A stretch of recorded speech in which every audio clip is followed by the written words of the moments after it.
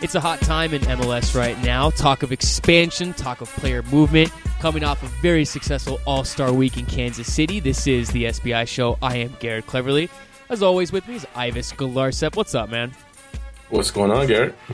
Just coming back from the Real Madrid LA Galaxy game in Phoenix, Arizona. I think you were shocked that we actually had a game out here. Yeah, I was surprised. I didn't realize that they had soccer fields in Arizona. No, I'm just kidding. We do. They're dirt lots with tumbleweeds and stuff like that. Well, I'll tell you what, man. The All-Star week in Kansas City was unbelievable. One of the best, I would argue, the best MLS event week in the league's history. And I'm talking MLS Cups, All-Star games, you name it. Kansas City hit it out of the park just with all the events they did. And it's pretty funny, on Wednesday night, I was saying that everything was perfect except the 90 minutes itself of the game.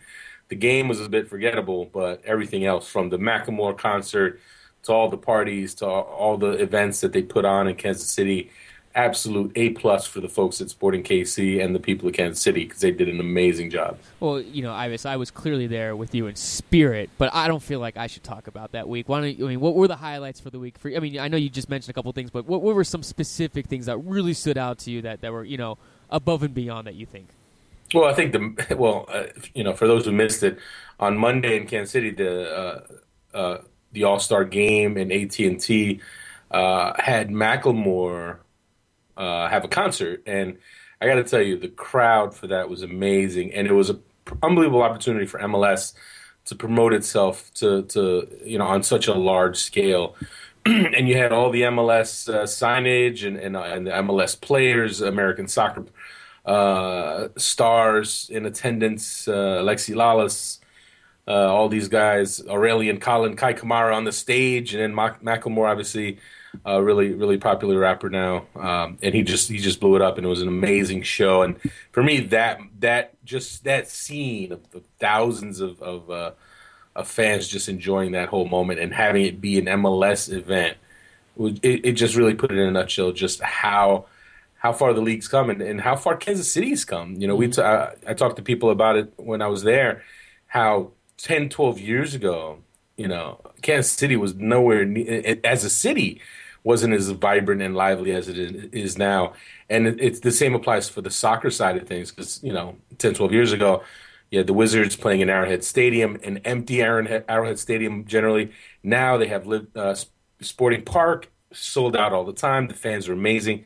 So just to see all of that, just how far KC has come is just absolutely impressive. Well, I think some people maybe look at KC and they maybe wonder, how do they turn it around so fast? What was the general consensus that people were telling you that this is what it's become because of XYZ?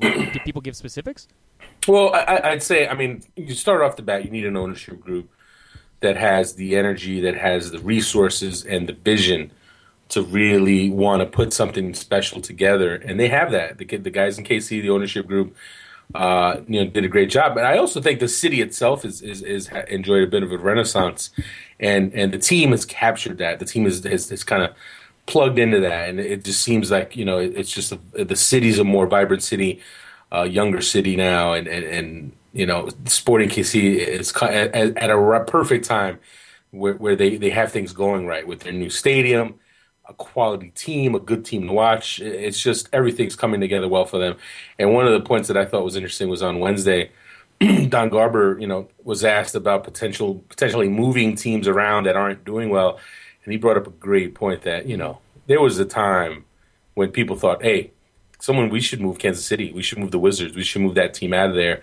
It's just not really getting it done. And think about where it is now, right? It's one of the marquee clubs in the league, one of the most successful clubs in the league. And just 10 years ago or less, you had people thinking that they should move the team. I know Alexi Lalas was giving Garber the business during the halftime break, but we'll talk about that in just a second. Let's focus on the game. MLS did not do so well. We should clearly read into this way too much, but Michael Bradley did do well. Take the game for what it is. It's an exhibition game. It's an all-star game. I think for fans of teams that you're excited that your player played in it, if he came away healthy, you're even more excited. And, I look, am I right, Ivis? No one should read into this game, as a 3-1 loss to Roma. Look, they didn't play well, but I mean, you have to look at the context of things. You had a bunch of players who just played in the Gold Cup final, right, in Chicago, and then you also have the fact that these guys don't play together, and they get to have one practice basically. And they're coming off their own games, their own intense MLS games during the week. The guys who weren't on the Gold Cup team, so they have to come together in one day and play against a team that is a team that's actually, been together, guys who know each other. Even though Roma has a new manager, that's a group that is familiar with each other. They're a quality team. Obviously, when you're talking about, guys like Francesco Totti, who was unbelievable in that game, and like you said, Michael Bradley was outstanding, and I'm sure a lot of fans that American soccer fans that watch that game were kind of torn a bit, because it's like, here you have Michael Bradley just doing his thing, but MLS struggling. But I don't think anyone I don't think anyone did, and I definitely don't think anyone should read too much into the fact that the All-Stars struggled the way they did, because it's just an unenviable situation there. As Peter Vermees pointed out after the game, I think if you took one of the better teams in the league, one of the better MLS teams, played them against Roma, it'd be a much different story, because you'd have a team playing, a group that knows each other. If you took, Sporting KC, Real Salt Lake, one of those, teams that are playing well, it would have been a much different contest. But it was still, as far as a spectacle and an event, it was still a memorable event and a fun event. And anyone who was in Kansas City probably had a good time, because I know I did. I bet you did. In the game, though, I loved watching Michael Bradley go against the MLS All-Stars. I mean, I think there was one time when Beckerman had a shot, then Bradley slid and blocked the shot. It was kind of like it was kind of cool to see that. But is this one of those games? I was like, let's just say the U.S. I'm sorry, not the U.S. The MLS All-Stars beat Roma. I mean, could you even read into that, or once again, it's still an exhibition game, right? Right, you shouldn't. I mean, I remember, back when I think it was Chelsea when MLS beat Chelsea, and you look at it and you say, you know what, these teams are in preseason. I mean, I think Rome was a lot closer to their opening day form, but in years past, you had teams that were clearly several weeks behind in terms of fitness and struggling against MLS teams that. That came in really, really hungry. I think this time around was a little different because you did have the whole Gold Cup thing on a Sunday at that. You had the Gold Cup finally on Sunday, and then a good number of those guys coming to Kansas City to try to play on Wednesday. So that was a little tough. But again, it wasn't even about the game, and it was just about the event as a whole, from beginning to end, from Monday to Wednesday. Just Sporting KC's chance to show what an amazing thing they've got going on and what they're growing in that area. Well, the last time MLS did a East versus West was in 2004, and there was a lot of talk before the game. I saw a lot of talk after the game. Should they change the format back? I say no, because I think it's good when you bring over a European team. I think it's more exposure, creates a little more excitement in the game. What do you think, though? I'm a little torn on it. I would say, because, and it's funny because after the match, that question came up, and Thierry Henry had a really interesting take on it, because his point was, no, you should not go back to East-West. You should have the European opponents, the foreign opponents, because it helps create interest overseas. And his point was, look, when MLS played, European teams, in an All-Star game, he'd be inclined to watch it, as would people in Europe.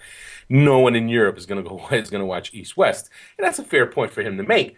However, other players that like Kyle Beckerman and Wondolowski, they definitely made the point that the way the league is now, the way the league has grown, an East versus West could be a successful event, and it isn't, at least in the U.S.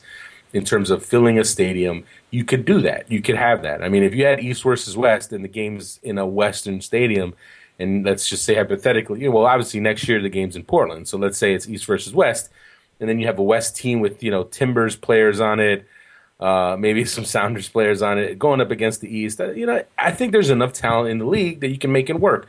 Or if you do Americans against internationals, however you do it, I think there's enough talent that it can work.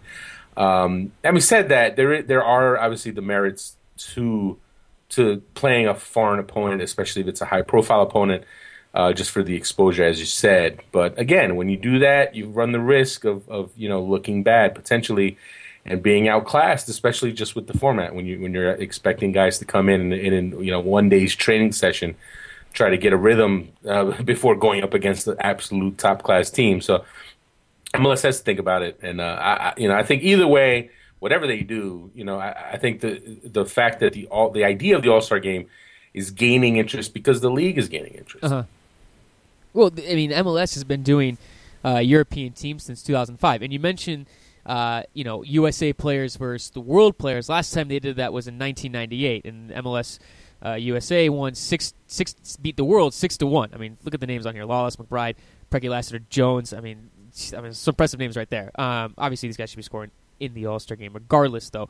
And I'm sure we'll have this conversation going forward.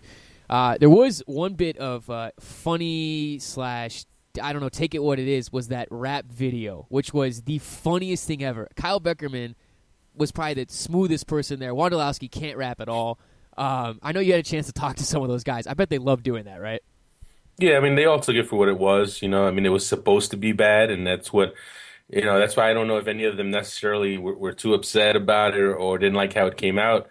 I thought you got to give them credit to, get out of their comfort zones and try to do something like that. And obviously the folks at Funny or Die, did a good job with it. And it was absolutely hilarious. And at certain points it was a little cringeworthy, especially Wondolowski, who was just like a deer in headlights. And, I remember, I asked him, I talked to him after the All-Star game about it. And one of the funniest things about that is that he's actually a hip hop fan. He's a pretty big time hip hop fan, and he has no rhythm. Yeah, I'm surprised by that. Wondolowski is a hip hop head, but he has no rhythm at all. So it just didn't work for him. At least some of the other guys, like you said, Kyle Beckerman had a good flow. I thought Mike McGee did all right for himself. He actually, I thought he did pretty well, and even McInerney did okay for himself. Brad Davis did pretty good too. I don't know about that. You don't think so? I don't know if I can the video remind. I don't know if you've seen this. But either way, it was good. It was entertaining, and I think it only helps when you have a video like that. You put it on Funny or Die, which is one of the more popular websites around. So again, it's about exposure, and I think all those guys had fun with it, except maybe Wondolowski. That was just pretty awful. And even Beckerman said it after the match. He's like, Wanda just gave up. And it was pretty funny. But it was a great idea. Well, my favorite was the part where they would cut to them like dancing, looking all cool. Then it would like cut to them just like looking down at the sheet and just reading their lines like word by word. It was pretty funny. It reminded me of, I don't know if you've seen this, Ivis. Have you seen the It's Mojo Time from the Kansas City Wizards video? You got to see. People, if you have not seen it, watch this one. It's the Kansas City Wizards like dancing around to like an Austin Powers theme song, and they keep saying it's Mojo Time, and that was it. It's like the worst commercial you've ever seen. I suggest everyone. So wait, was this based on Mo Johnston? I don't know. It's a commercial from like a long time ago. It's called It's Mojo Time. Everyone watch it. Where did you see this commercial? I saw it on a website somewhere. It's Chris Klein's in it, Nick Garcia, and Chris Henderson, and it's like set to Austin Powers, and the guys are like dribbling, and there's like, like girls dancing like Austin Powers. It's so bad. It's the name of it. It's Mojo Time. I highly suggest. I'm looking it up right now. Are you watching right now? I pulled it up. I'm gonna look at it right now. Okay. No, I'll look at it later. It's so bad. We might have to drop it in the link. It's hilarious. But anyways, enough goofing around. Everyone wants us to get to the biggest news, and that was what Don Garber said at halftime. Right now, in 2013, MLS has 19 teams. It's crazy to think that number will increase to 24 by 2020 in 7 years. That's insane just to think of that. And now speculation is beginning. People are talking, what are these teams? The 20 team we already know. That's going to be in New York. And now you wonder what those 4 teams will be. You wonder if that's going to be Orlando City, Miami with David Beckham. Okay, well, that leaves 2 cities left.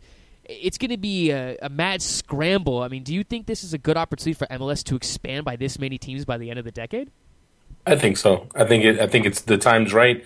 I think the fact that if you just look at, I know some people are already starting with the panic mode, negative ideas about what this means, and I'm already hearing, the league's doomed to repeat the failings of the past, NASL and all this and that.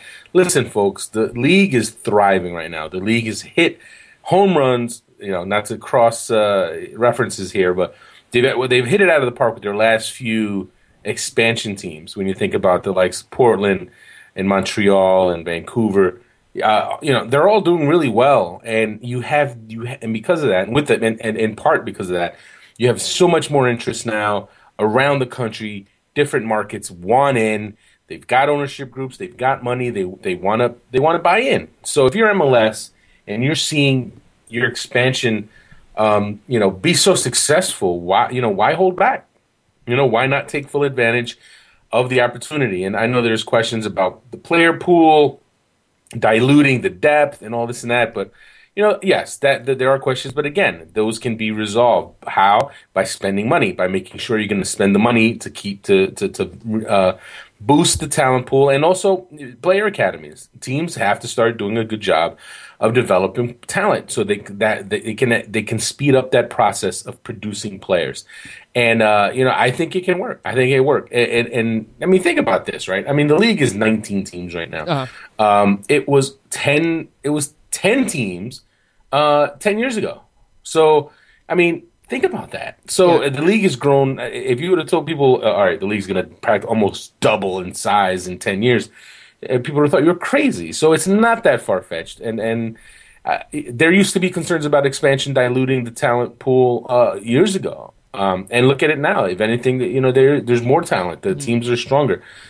Even though I know there's some people who would argue that. Some people say, oh, the quality of the league's not as good. And I don't buy into that. I think the quality of the league is actually really good and improving. So I don't see anything wrong with it. I think it's perfect. A perfect approach, a perfect thing to do.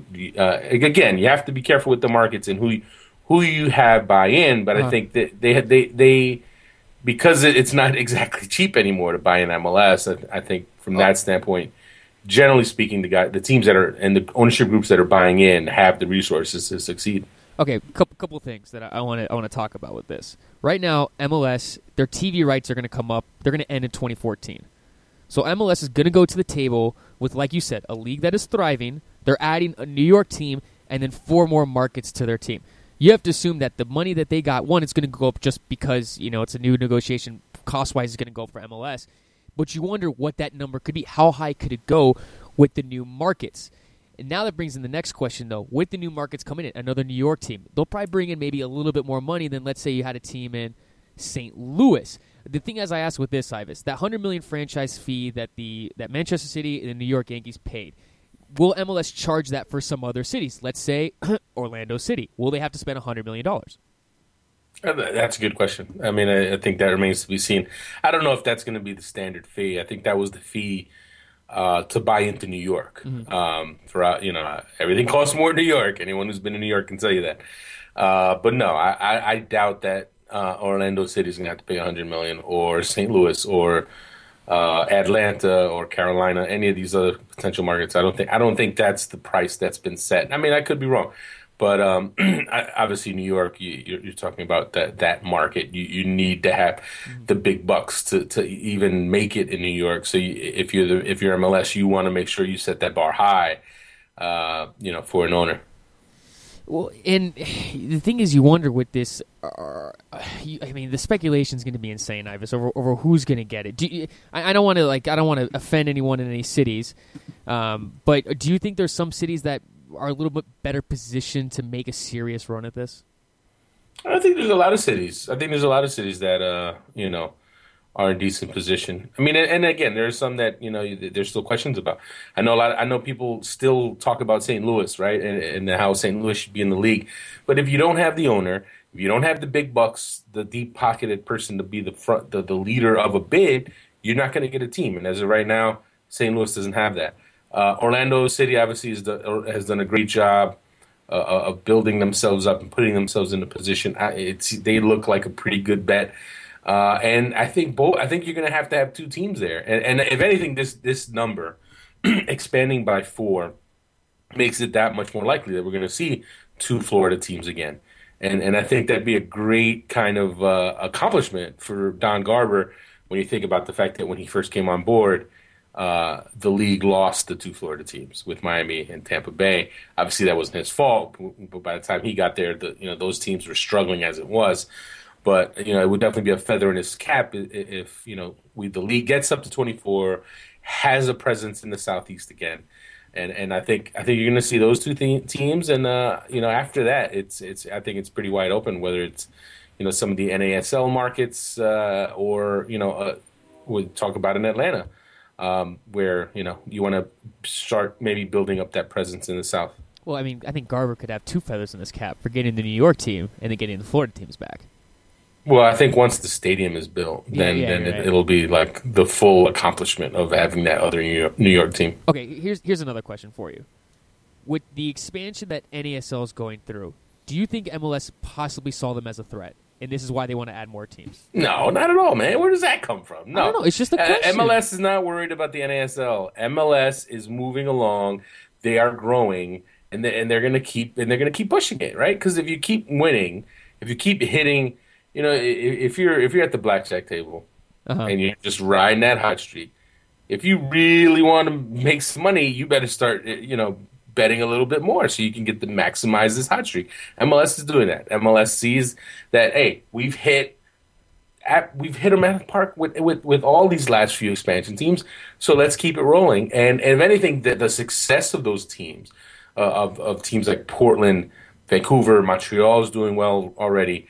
It's going to bring out the rich guys, the millionaires, the billionaires, the people who can make teams work. They see the success because again, it's all about a business. It's a business at the end, of course. And they see it as a viable investment, and I think that's huge because then you as a league you want to have a diverse ownership group, a pool of owners, and it can only help the league. And I think right now, based on what we're hearing, it sounds like there are ownership groups all over the country that are waiting to buy in. Mm-hmm. And they're going to have to put down some money. I mean, they're going to have to pay down for the franchise fee, and then they're going to have to, if they don't have a soccer-specific stadium, they're going to have to get that going. Then you count first-year operating costs. I mean, you're talking in the $200, maybe $300 million range to get. I mean, I'm just speculating here, but I'm just saying. You just totally made up a number. I know. I'm speculating, but it's not. But it's that's not even close. But what I'm saying though, it's not like how it was. $300 million to operate an MLS team. Well, really? Well, how much do you think? It's not $300 million. You could run the league for like 5 years with that money. No, it's less than that. No. But I'm talking expansion fee. Then you got to build a stadium if you don't have one, and then marketing first year salaries. I'm just talking like first year costs. It's not like how about we just don't talk about those figures because you're pulling them out of your ass right now. I got to tell you. Well, I'm kind of somewhat comparing it to the New York team. Well, not everywhere is New York. You can't. That is true. It's like you can't compare New York to anywhere else. But listen. When it comes down to it, yes, you want to have owners that have financial muscle to not just buy into the league, but to run a strong team that can not only compete, but that can help the league, help boost the league. I mean, look at Seattle is a perfect example, right? Seattle Sounders. Mm-hmm. They have the financial muscle, and so they were able to build a pretty good team right off the bat, and they've done a good job over the years. And because of that, they've cultivated this fan base, and now they've got some money to spend. They have money to go get themselves a Obafemi Martins if they want, and now with this move to get Shalry Joseph off the DP book, now they can go get another DP. So they've got the money to spend, and that's what you want. You want an owner that it isn't just a rich owner, but an owner that knows what to do with that money. And I think now we're seeing more and more ownership groups come in, a more diverse group, and more successful businessmen that can help the league keep growing. Well, Ives, you brought up an excellent transition right there. Not only was it a week for MLS headlines, it's also been maybe the last 2-3 days of big Americans abroad headlines. You mentioned Seattle. There's been a lot of talk about Clint Dempsey going to Seattle. I'm going to let you kill that right now.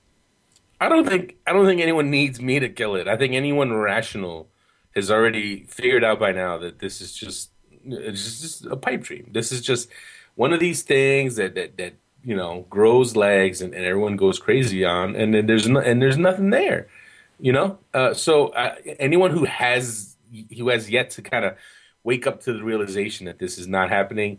Now it's not happening. So, is Clint Dempsey possibly moving from Tottenham? Yes, that's a possibility. He apparently was in San Francisco.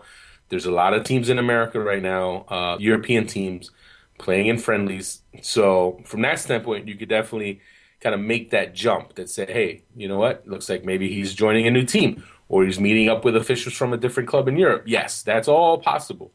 But the whole, Clint Dempsey to Seattle movement that seemed to happen on Thursday night was crazy. I mean, that's the power of social media, the power of Twitter, when you can have one person pretty much say, "Hey, Clint Dempsey's on my flight to Seattle." Uh-oh, and then and well, the Yeah. funniest thing is that the tweet that kind of sparked that, the person who tweeted it, who I actually know pretty well, a good buddy of mine out in Seattle, Jorge Perea of Galasso Energy Drink.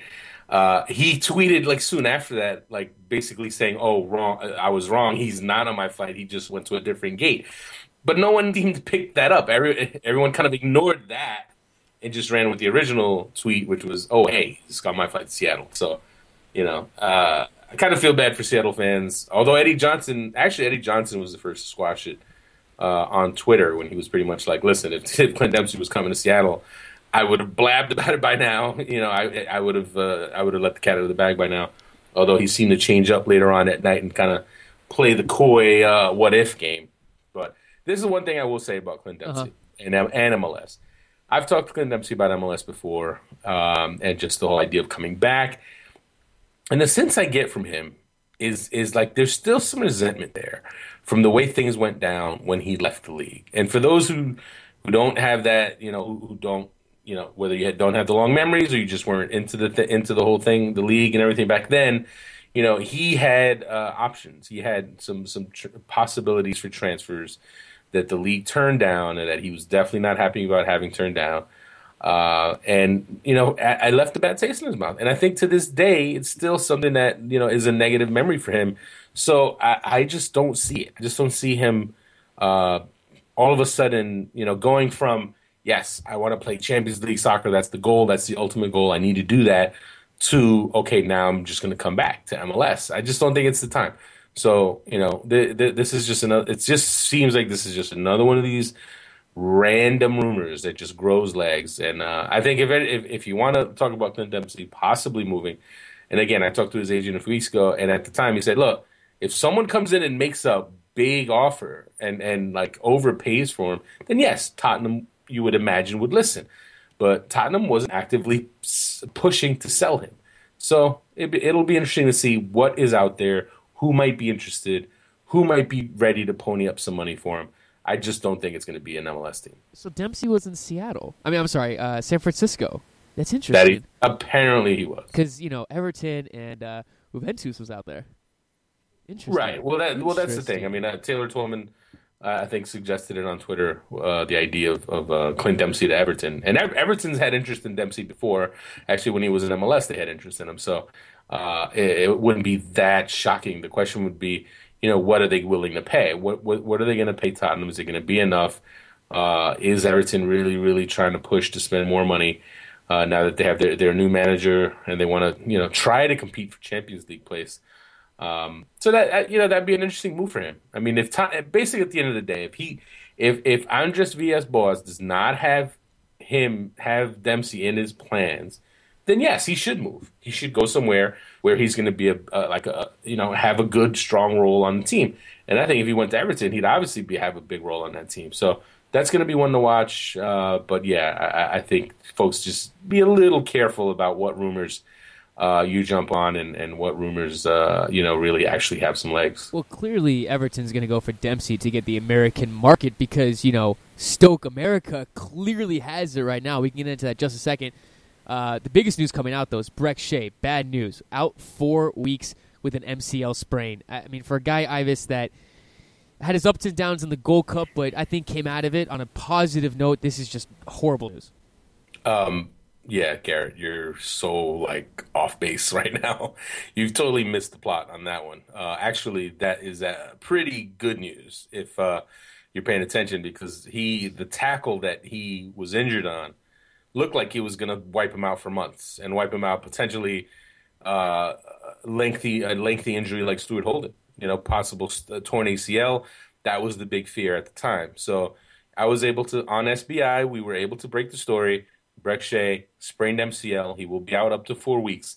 That is absolutely good news, considering what could have happened. And, it is. It's unfortunate. It's the beginning of the year. He's supposed to be Yeah, fighting that's for playing time at Stoke City. Hey, look, no, it's bad news, but we already knew he was injured. So this isn't the trust me, the people who read the story that he's out 4 weeks with a strained MCL were ecstatic because it wasn't a torn ACL. So if anything, it was good news. So it's unfortunate that Matt Castle delivered that ugly tackle, and now he's, Castle doesn't have a lot of fans right now thanks to that tackle. But you know what?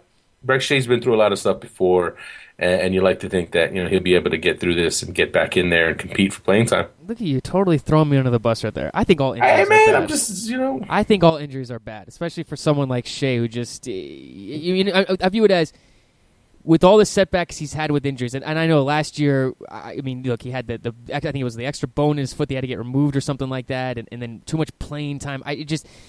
You just kind of want to see things go really. For me personally, I would just like to see things go well for him consistently. I don't want to hear anything. You know what I mean? Does that make sense? Look, he was injured. We knew he was injured, but it turned out he wasn't as hurt as we thought. So it's good news. Okay. That's how you should. That's how most people are saying it. That's okay. Well, speaking of Stoke, America, there's some talk that they may be adding some new guys. Obviously we know they have Breck Shea, Jeff Cameron, Maurice Adu. However, though, there's some speculation that Omar Gonzalez is being looked at and Juan Agudelo is being looked at. What are the chances of these actually happening? Okay, let me break them down for you. Juan Agudelo, the reports came out of England that there's a possibility there. There's some interest there. Agudelo is a free agent come January 1st. He's in the last year of his contract. He's not. I would bet a decent amount of money that he will not re-sign in MLS. He will go to Europe. I wouldn't get too crazy about the Stoke talk. I think they're interested. I think it's a possibility, but I think it's just early in the whole process. I think, if he can get back healthy and he can get back to playing well and scoring goals, I think the list of teams that are interested is going to grow. It's going to absolutely grow because he's had interest from teams in the past, whether it's Liverpool or Fulham or Celtic, clubs that saw him, were aware of him, liked his qualities at a young age. So the Stoke thing, I think it's the hot rumor right now because it came out of England. And yes, is that a possibility? Are they interested? Yes, they are. But I don't think anyone should go printing their Juan Agudelo Stoke City jerseys just yet. As far as Omar Gonzalez, I wrote that on Wednesday night during the All-Star game, actually, because I came to find out that Omar Gonzalez did meet with officials from Stoke City on Wednesday. It wasn't anything crazy. They were actually at the League Hotel, the All-Star Hotel. You could spot Gonzalez and his agent speaking to some officials, which at the time it was like we didn't know who they were, but I came to spoke to my sources, and my sources told me it was officials from Stoke City, and that's an interesting one because look, he's also out of contract at the end of this year, so he can go anywhere he wants, and if we all know Stoke City loves those, big, tall American players. So, big, tall players in general. It's like they're a football/basketball team almost. So, if they can get a Gonzalez on a free transfer, it wouldn't be the most far-fetched idea ever. Having said that, I still think Mexico is a very real possibility for him. There's some clubs in Mexico that are absolutely interested in him, and Mexico can pay well. So, if do I see him staying in MLS? I don't know about that one. I'm not sure if Gonzalez comes back, but yes, apparently Stoke City is a possibility. Well, I was keeping it U.S. men's national team related. Once a month, you always do your projected U.S. men's national team World Cup roster for 2014. This one's a little bit different. Lots of speculation coming out of the Gold Cup, whether or not some guys made the list. Landon Donovan. Some guys have been dropped from the list. Everyone can check it out on the website, soccerbyivas.net, if you want to look at the list. But, we don't need to break it down too much. But are there any guys, Ivis, that from the Gold Cup or just in general have made, let's say the World Cup started tomorrow, made that roster, or at least if you were naming the roster, made your roster if the World Cup started tomorrow? Well, no. See, the roster that I name is not a if the World Cup started tomorrow roster. It's a looking ahead to what the roster can be because The World Cup will not start tomorrow, so there's no point in projecting that. You project looking forward to ahead to next year and who's on pace to be there next year. So if you have someone who's injured now, obviously they're not going to be. If we did if the World Cup started tomorrow, then no, you wouldn't have an injured player on there. But if it's not that serious, you can project them to be healthy next year. Then that's what we do. So as far as who's on it, look, Landon Donovan was already on my projected 23-man roster even before the Gold Cup. I saw him doing well. I saw him getting back into the fold. So that one's not too much of a surprise.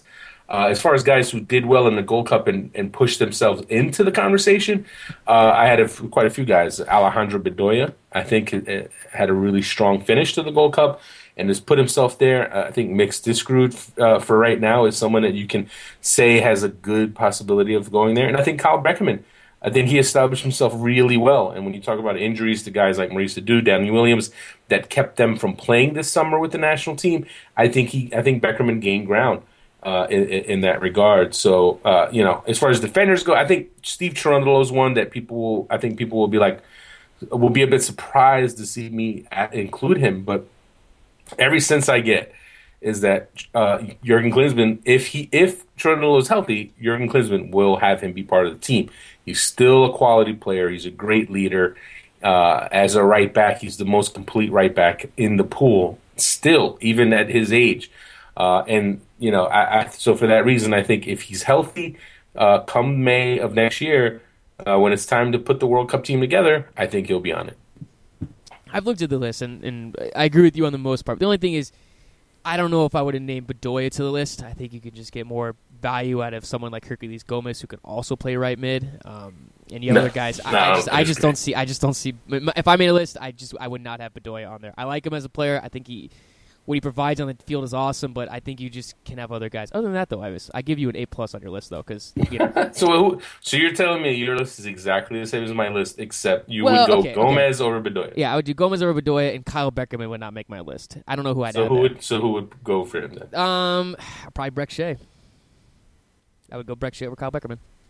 So then your roster would have... Oh, yeah, I only have 2 honeymoons. I got to think about this a little more detail.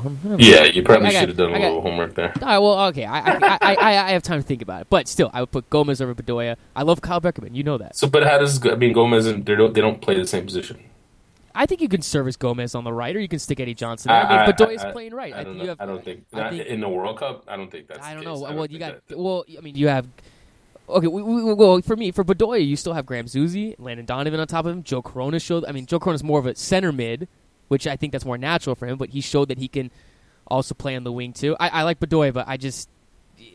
I don't know. But then again... Hey, I'm not saying you have to put him on the list, but, if you're going to make an argument and say, hey, he shouldn't be there, I want to hear the argument for the guy who should be there, and I don't really hear one right now. So you got to have a certain number of wingers, in my opinion. And looking at the group that I put on there, I have 4 wingers. You have Zusi, Donovan, Corona, Bedoya. Corona played exclusively on the wing in the tournament.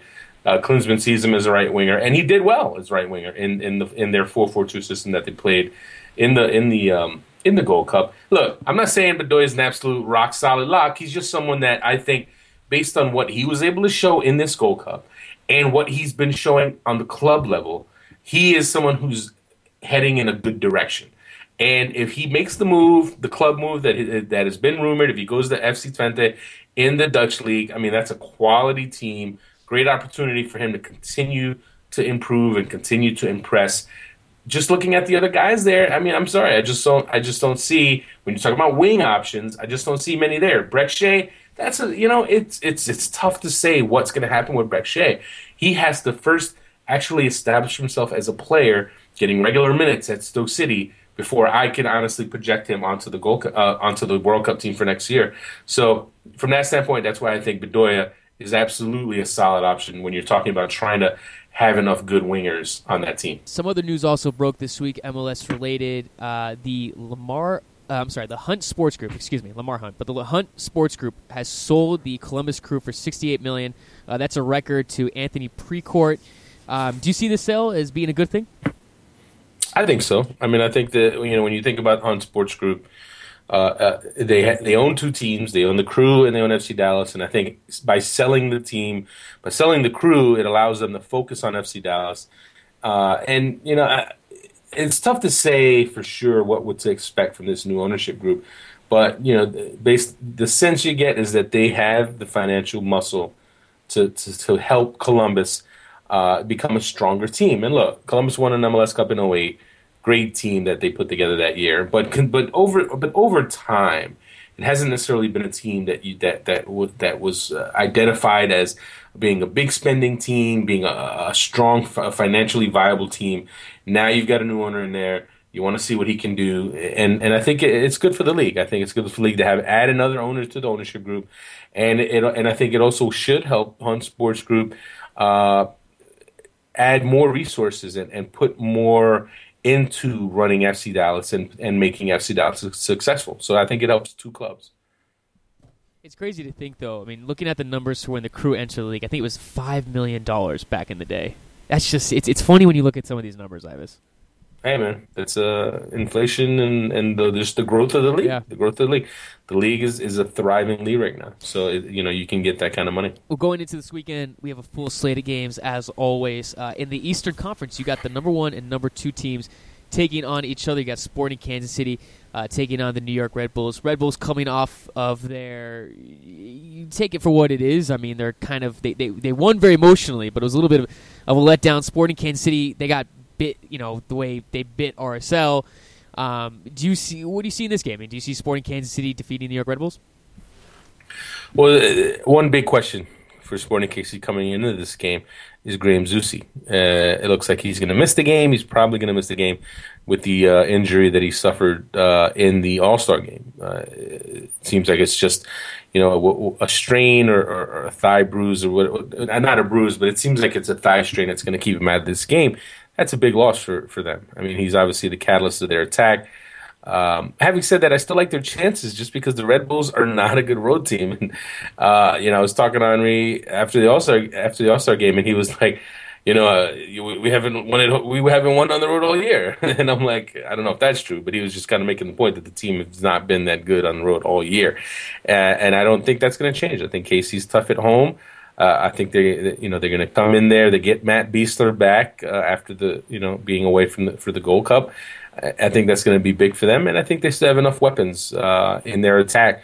You talk about Claudio Bieler and Suni Saad, who's been great lately, and even Till Bunbury. Till Bunbury is a guy who I think is going to start coming on for maybe not this game right away, but I had a chance to talk to him last night actually, and caught up with him, and he sounds really excited about getting back into action, and he's someone that has kind of become a forgotten man because he's missed almost a year of action, and people forget the kind of prospect that he was and still is. So with so much talent there, plus Kai Kamara, I think even without Zusi, I think they're going to have too many weapons for the Red Bulls defense to deal with.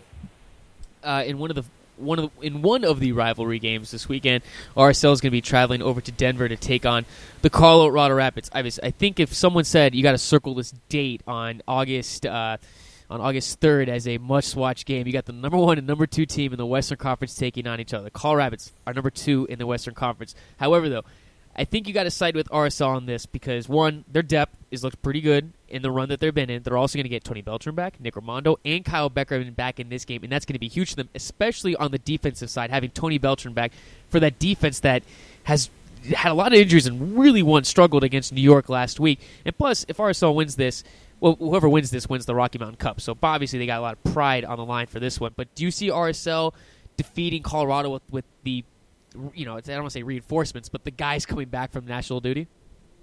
Hey, you're pretty pumped up about this, man. I don't know. I don't think you're helping the whole Garrett is an RSL employee thing, just with how enthusiastic you were just now about that team.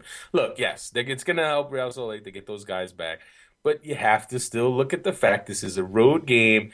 Colorado's tough at home. It's a tough place to win. And Colorado's on a roll. I mean, you just completely ignore. I mean, yes, these guys, Real Salt Lake, they're getting guys back. Yes, that's great. But you can't just gloss over the fact that the Rapids have been one of the hottest teams in the league, right? I mean, that's still happening, right? I mean, the Rapids have been playing really well. So I think, you got to give them a little respect. You have to give I think the Rapids have earned a little respect for the run they've put together now. They're unbeaten in, 6 games. I think they're going to make it a tough one. And Real Salt Lake, Obviously, coming off of we're talking two straight losses now for them. Um, Without those guys, but now they're getting, their players back from the Gold Cup. That's going to help. This is a tough one to call. This is a tough one to call. Like you said, Real Salt Lake should be better getting those guys back. But it's still, when you talk about rivalry games, it's never that simple, especially when the stronger, quote unquote, stronger team is on the road. I'm going to go with Colorado in this one, even though I think it's going to be a tie. But I'm going to say Colorado knocks off Real Salt Lake.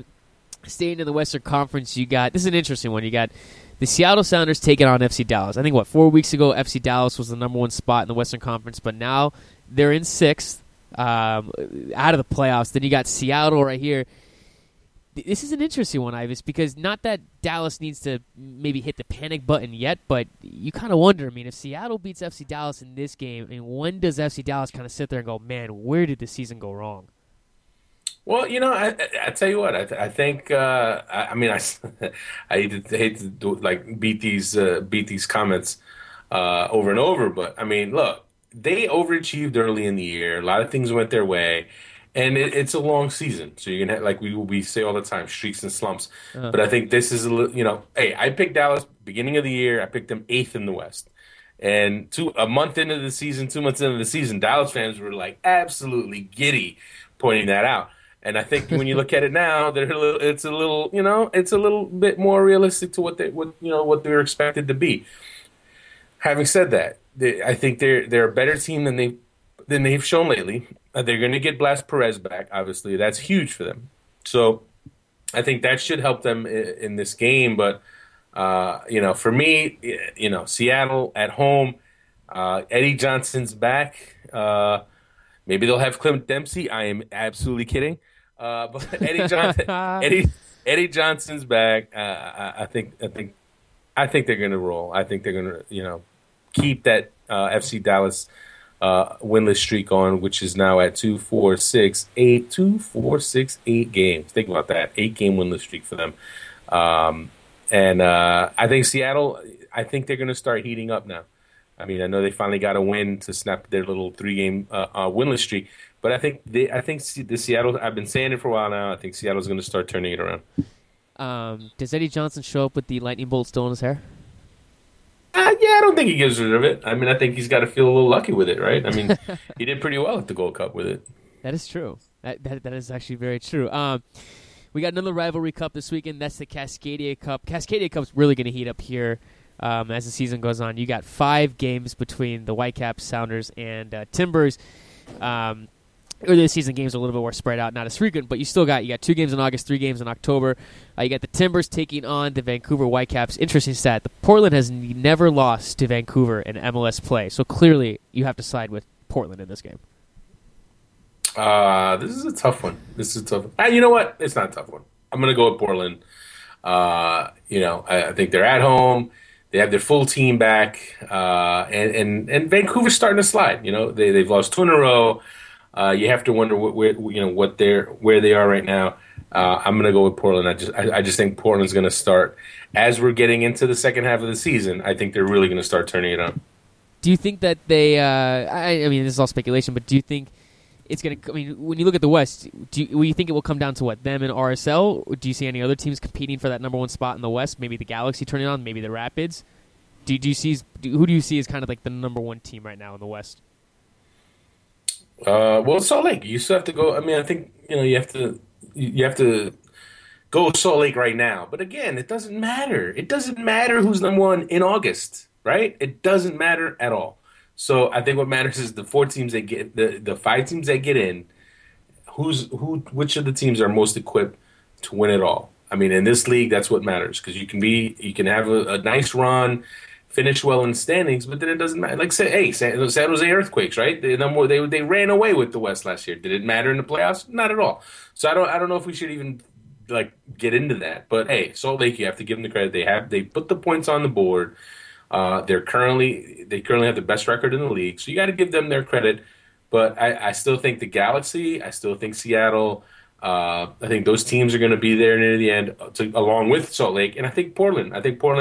Although I think next year really is the year. I think for me, if I just based on the moves they're making, the moves they can make next year, I think the Timbers for 2014 could be just an absolute force. Having said that, you're gonna want to see what Caleb Porter can do in the playoffs. Obviously he's won NCAA title on the college level, but you want to see him matched up with the top coaches like the Bruce Arenas, Jason Christ in the playoff format. You can't wait because you know it's going to be great. So those are the teams I think that you have to look at in the West.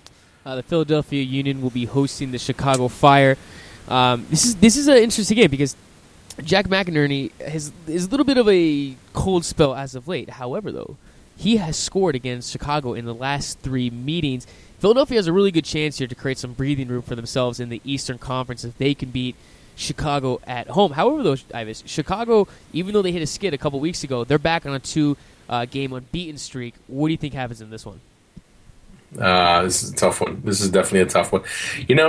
I keep expecting the Union to kind of come back down to earth, and they keep putting up results. They keep put up when you don't expect them to. I mean, look, I don't know how many people had them going on the road and beating Vancouver, right? I can't imagine many did. And look, we know there was an early red card that helped. Obviously, that did help the Union, but they keep putting the results up. Having said that, this Chicago team is when you just look at how teams have looked over the last month or so, they've been one of the better teams in the league. And I think when you put that together, that's a tough one. Philly's at home. So you want to give them the edge. I think I'll give Philly the edge. They're at home, but it's going to be close. How do can they stop Mike McGee? How will Chicago's new forward signing do? I don't know if he's actually available for the match, but if he is, that's another wild card in the mix. But I think it's going to be a good game at PPL on Saturday. Ivis, let's drop down a division. Let's talk NASL. The New York Cosmos are set to begin play. I mean, this is clearly going to be very, very exciting for Cosmos fans. I mean, the Cosmos are, look, I don't need to go into details about them. Everyone knows who the New York Cosmos are. NASL, for people who just are kind of wondering, they do a spring championship and a fall championship. Atlanta won the spring championship. But still, though, I mean, New York Cosmos, I mean, this is good for NASL. This is going to create some excitement for them. And, I mean, they have some teams that people do pay attention to. And you have some good teams. I mean, San Antonio Scorpions have their own stadium. Minnesota United has a good base up there, and obviously this is going to be very exciting for NASL to have the Cosmos playing for them. Right, without a doubt. I mean, I think it's going to help increase the visibility of the league, and I know it's just funny, right? I mean, there just seem to be so many people who want to be down on this whole idea of the Cosmos, and the fact remains you have an ownership group there that is spending money trying to build a strong team. And, it's not about MLS. It's not about competing with MLS or trying to get into MLS. They're just trying to build a strong team in a big market, in an important market. And you have to give it to them. They've put together a pretty impressive roster. And you want to see how it comes together and how the fan base comes together. Because, hey, look, you're talking about a team, 3 decades out of action. And, how many, I don't know how many of their original fans are still going to be part of that. But you obviously have, new, younger fans who've kind of bought into the idea and want to be a part of that and want to, see if they're part of something that grows into something impressive. And just look at that. Just, with some of the signings they've done, they've added to the team, whether it's like a Marco Senna or a Denny Zatella, the hometown kid who's trying to, resurrect his career. I think there's so many storylines there. They're going to absolutely be interesting to watch. And the NASL, the thing is, the NSL is growing. There's no doubt about it. They're much like MLS. They're expanding, and a very important thing is that they're adding ownership groups that have financial clout, and that can only help, right? Because the more strong owners you have, the better your league's going to be, and the sense you get when you talk about the different ownership groups there, whether it's Minnesota, Indy coming in, you're really getting the sense now that NASL is getting stronger and stronger. So NASL has they have 5 planned expansion teams. You have 3 teams that are planning to join in 2014. I mean, those are Ottawa, Virginia, and like you said, Indy. And then you got Jacksonville and Oklahoma City in 2015. So I mean, look, if you're a team if you live in an NASL city, I mean, clearly you're very excited about just how their league is growing as well. Right. I mean, and that's the thing. I mean, I think it's hard for some people to differentiate, and it's just kind of natural to want to compare NASL to MLS. But look, you can appreciate NASL for its own merits and what they're trying to do, and you obviously understand that from a financial standpoint, as a league, they don't have the financial muscle at this point to compete with MLS. So but that being said, it doesn't mean it can't be entertaining soccer, and that they can't attract quality players, whether it's Americans or international players. Someone like Marco Senna, who obviously quality player there, coming over from Spain. So I'm excited to see it. I'm not going to say I've been a diehard follower of NASL through the years, but you can't help but be interested in what they're doing and what a team like the Cosmos is doing and what the league is doing as they grow. Is it about competing with MLS? On some level, I'm sure it is. But at the same time, I think their goal as a group is, hey, we want to build a healthy and strong league that can be successful. It's not necessarily about competing or an A and B.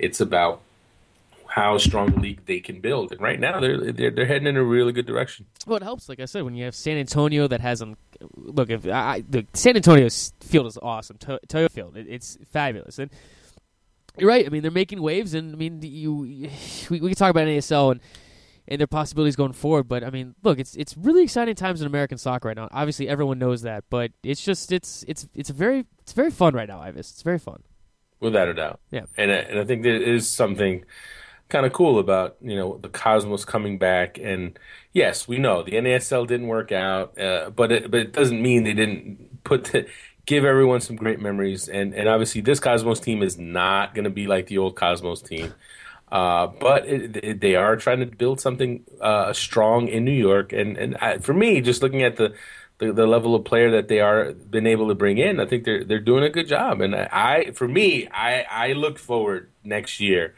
to seeing these teams competing in the U.S. Open Cup and seeing the Cosmos in the U.S. Open Cup, because there are people who want to compare the Cosmos to some MLS teams, and you could argue, is their roster as good or maybe even better than some MLS teams? So I think next year when you talk about the Open Cup and these teams competing, I think that rivalry is going to get a lot stronger. Well, all the NASL teams will be in action this weekend. Their season runs from August 3rd, like I said, this weekend. And the final game of the regular season will be on November 2nd, and that's when they will they will crown their fall champions. Well, Ibis, that wraps up the show today. Lots to cover since we had no midweek show. We apologize about that, but I think everyone can understand with the All-Star game not having a midweek show. I think everyone can understand that. Right. Yes. We apologize for the lack of the midweek show, and also apologies for no SBI Q&A for this episode. But we didn't want to set a new record for longest show. We want to try to keep it at a reasonable level. And one of the things I did want to touch on before we wrap up is, in case you missed it, in case you were under a rock, or just don't follow SBI or read SBI, we unveiled our new logo today, and it's been very well received. And for me, it's a pretty proud moment, because it's been a year-long process trying to come up with the right look, the right change, and I think we did a great job. I think we have a logo that's kind of perfect transition for us as we grow as a website and as we continue to evolve, and we're not done. There'll be another change on the horizon that you can keep an eye out for. I won't reveal it just yet, but there's changes afoot. So if you're a longtime SBI follower, reader / listener, hopefully it's changes that you can appreciate. I'll break it. I'm going to be a featured writer on the website. That's what it is. Oh man. There goes the site. Actually, I think the logo looks sick, and I'm not saying that because I want to raise. I think it looks pretty good, Ivis. Thanks, man. Yeah, it looks sharp, very new. I like it. It looks good. I mean, This is the second time you changed it. I feel like a couple months ago, right? No, I think some tweaks. We've had the same logo since day one. We had a site redesign in October. That was the one thing we did. We obviously overhauled the look. of the site as a whole, but now we've done God, the logo to go with the new look. That was October. Oh my God, that was like a Yeah, year ago. exactly, Where man. has this year gone? It's already August. Time flies. But yes, the logo. People like the logo. I definitely love the logo, and it won't be long before we get those hats and T-shirts, those SBI hats and T-shirts out. Oh, I better get one of those. Nah, you'll definitely get one. Extra medium. I got called out today. Some guy on Twitter, it's your boy, always makes fun of me for being a ginger. He's like, Garrett has to be at the LA Galaxy game to go hang out with his ginger brethren, Jack McBean. God, I give him a shout on the show. Also one more thing, Ivis and I will be taking a vacation. It just happened that both of our vacations just happened to be at the same time. It's going to be around the I'm blanking right now. It's going to be around the second week of August. Ivis and I will be gone for a little bit. So I think we should start preparing people now before they jump off any bridges for not having an SBI show for about 2 weeks. So everyone be prepared. There will be no SBI show for 2 weeks come late August. So prepare yourself. Yes, we're trying to try to load up on a few shows before we go. I actually will be heading to Peru with the family. I'll be going from August 13th to the 26th. So we won't have the show. The SBI will still be running, be alive and kick. It'll be going on strong. Our staff will handle things in my absence, but unfortunately, Garrett and I won't be able to do the show because we'll be in different parts of the world. He'll be in, I believe, Europe, and I'll be in South America. But we'll be back later in August, and we'll come back strong, and we'll absolutely be ready for World Cup qualifying in September. Hey, what were those dates again? I need to know. So when I fly out to Newark, I'll just run over to your house and teepee it. What are those dates you're going to be gone again? 13th to the 26th. Oh, really? Oh, man, I'm gonna... Okay. Yeah, I'm about that same time, too. I'm actually looking forward to it. I know you're excited to go to Peru. I'm excited to go to Europe. I'm escorting my grandma. It's crazy. My aunt called me. She's like, do you want to escort your grandma to Europe? I'm like, that's fine. So, I'm taking my 83-year-old grandma to Europe. I'm not joking about that. It's going to be not as fun as you can imagine. Nice. Yeah. Well, Ivis, that wraps up the show today. As always, everyone, thank you for listening. Ivis, it's 4 o'clock for you. You need to get some sleep, my man. I might sleep for the next 2 days because I tell you what, Kansas City was a blast, but I definitely didn't get much sleep at all. It just, when you get into those kind of weeks and those kind of the scene there is amazing. I mean, just all the soccer people that kind of converge, and it's a great time to be a soccer fan, and also it's a great time to be in the business of soccer because it's growing. It's just there's so much buzz for the sport all over the country, and so yeah, it's an absolute great time, and that week was a perfect showcase for that to just show how healthy the sport is and how strong the sport is right now. Yeah, it's awesome. Over under on Jack and Cokes, you had 20. Oh man, that's a I don't know, man. I had a lot of doubles, so then you have to tally that up even more. But yeah, no, hey, listen. Folks in Kansas City absolutely know how to party. They know how to throw a party. Rob Heineman and his group did an excellent job. And I'm surprised, I tell you what, one of the things I was looking out for today was for Rob Heineman to go at Merritt Paulson, his good buddy from the Timbers. It's Portland's owner because Portland's hosting the All-Star game next year. And look, Portland's a great city. They do a great job. But that's it. The bar has been set high by Kansas City. And I know Paulson knows that. I had a chance to talk to him when I was out there. And, I was waiting for the tweets from Rob Heineman, with the hashtag top that Merritt, but it didn't come yet. I guess Heineman's trying to be humble. But yes, the bar was set absolutely high. Kansas City did a great job. But hey, next year, Portland, you're not going to want to miss that, I think, because I'm sure Merritt Paulson and the Timbers are going to spend the next year trying to figure out how they can have an even better All-Star week. Well, Ivis, that wraps up the show today. Like I said, you need to get some sleep. Have a good weekend. I will talk to you later so we can have a show on Monday morning for everyone. Yes, sir. Talk to you then. And as always, everyone, we appreciate the comments, appreciate the reviews on iTunes, and all the support that you give us. Ivis and I really appreciate all of it, and we can't thank you enough. This is the SBI Show.